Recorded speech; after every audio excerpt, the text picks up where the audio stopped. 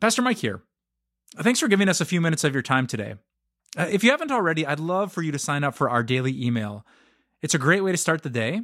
It's the way that I start my day. And it's a way to bring God's word straight into your inbox first thing in the morning. My teammates at Time of Grace do a fantastic job of giving you video and written devotions, blog posts, podcast episodes, and the occasionally fun and quirky social media posts. And all of it's to encourage you with God's amazing word. Just go to timeofgrace.org to sign up today. My favorite movie of all time is Back to the Future. I remember being a kid and always, if it was on TV, I would have to stop everything and watch the whole thing. I continue to watch it every few years, and I think the reason I love that movie is I always kind of dreamed of going back in time and changing my past. To be honest, I think some of the reasons I love that movie is to change some of the things I've done wrong, some of the sins or mistakes or some of the problems I have in my past. But when I focus too much on changing my past, I can get stuck in this idea that unless I change my past, there's no hope in moving forward. Does that ever happen to you? Do you ever feel like that unless somehow you could fix your past, there's no hope and no motivation to move forward? Well, if that's how you feel, I want you to listen to hear what the Apostle Paul says from prison. The Apostle Paul was writing his letter to the Philippians, and he said, "This is the one thing I do, forgetting what is behind and straining toward what is ahead." He had a lot of things that he could have dwelt on from his past. At one time, he persecuted Christians, killing Christians. At one time, he was this angry, vengeful person.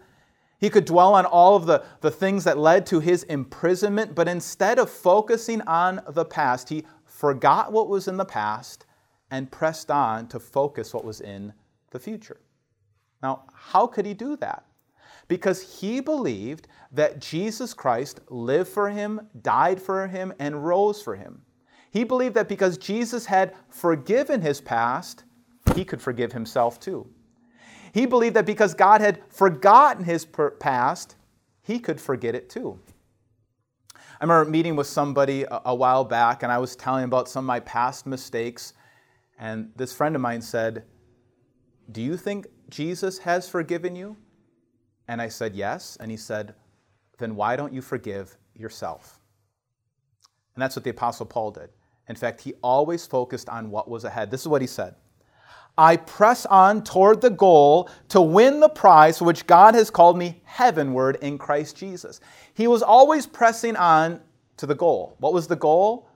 To become more and more like Jesus. He got rid of the guilt from the past that kept weighing him down so that every day he could become more and more like Jesus. Now it's your turn. You don't need a time machine. You don't need to change your past. You can forget what is behind, forget the things that are weighing you down, and now pursue Christ. Because you are a forgiven, loved child of God, you can press on to the goal to become more and more like Jesus every day. And that'll fill your life with joy. Let's pray. Lord God, there are so many things that can weigh us down from our past. We can believe this lie that unless we fix our past, we can't move forward. Lord God, you have already forgiven our past and forgotten our past, so help us to forgive ourselves and help us to forget what happened before so that we can press on to become more and more like you. In your name we pray. Amen.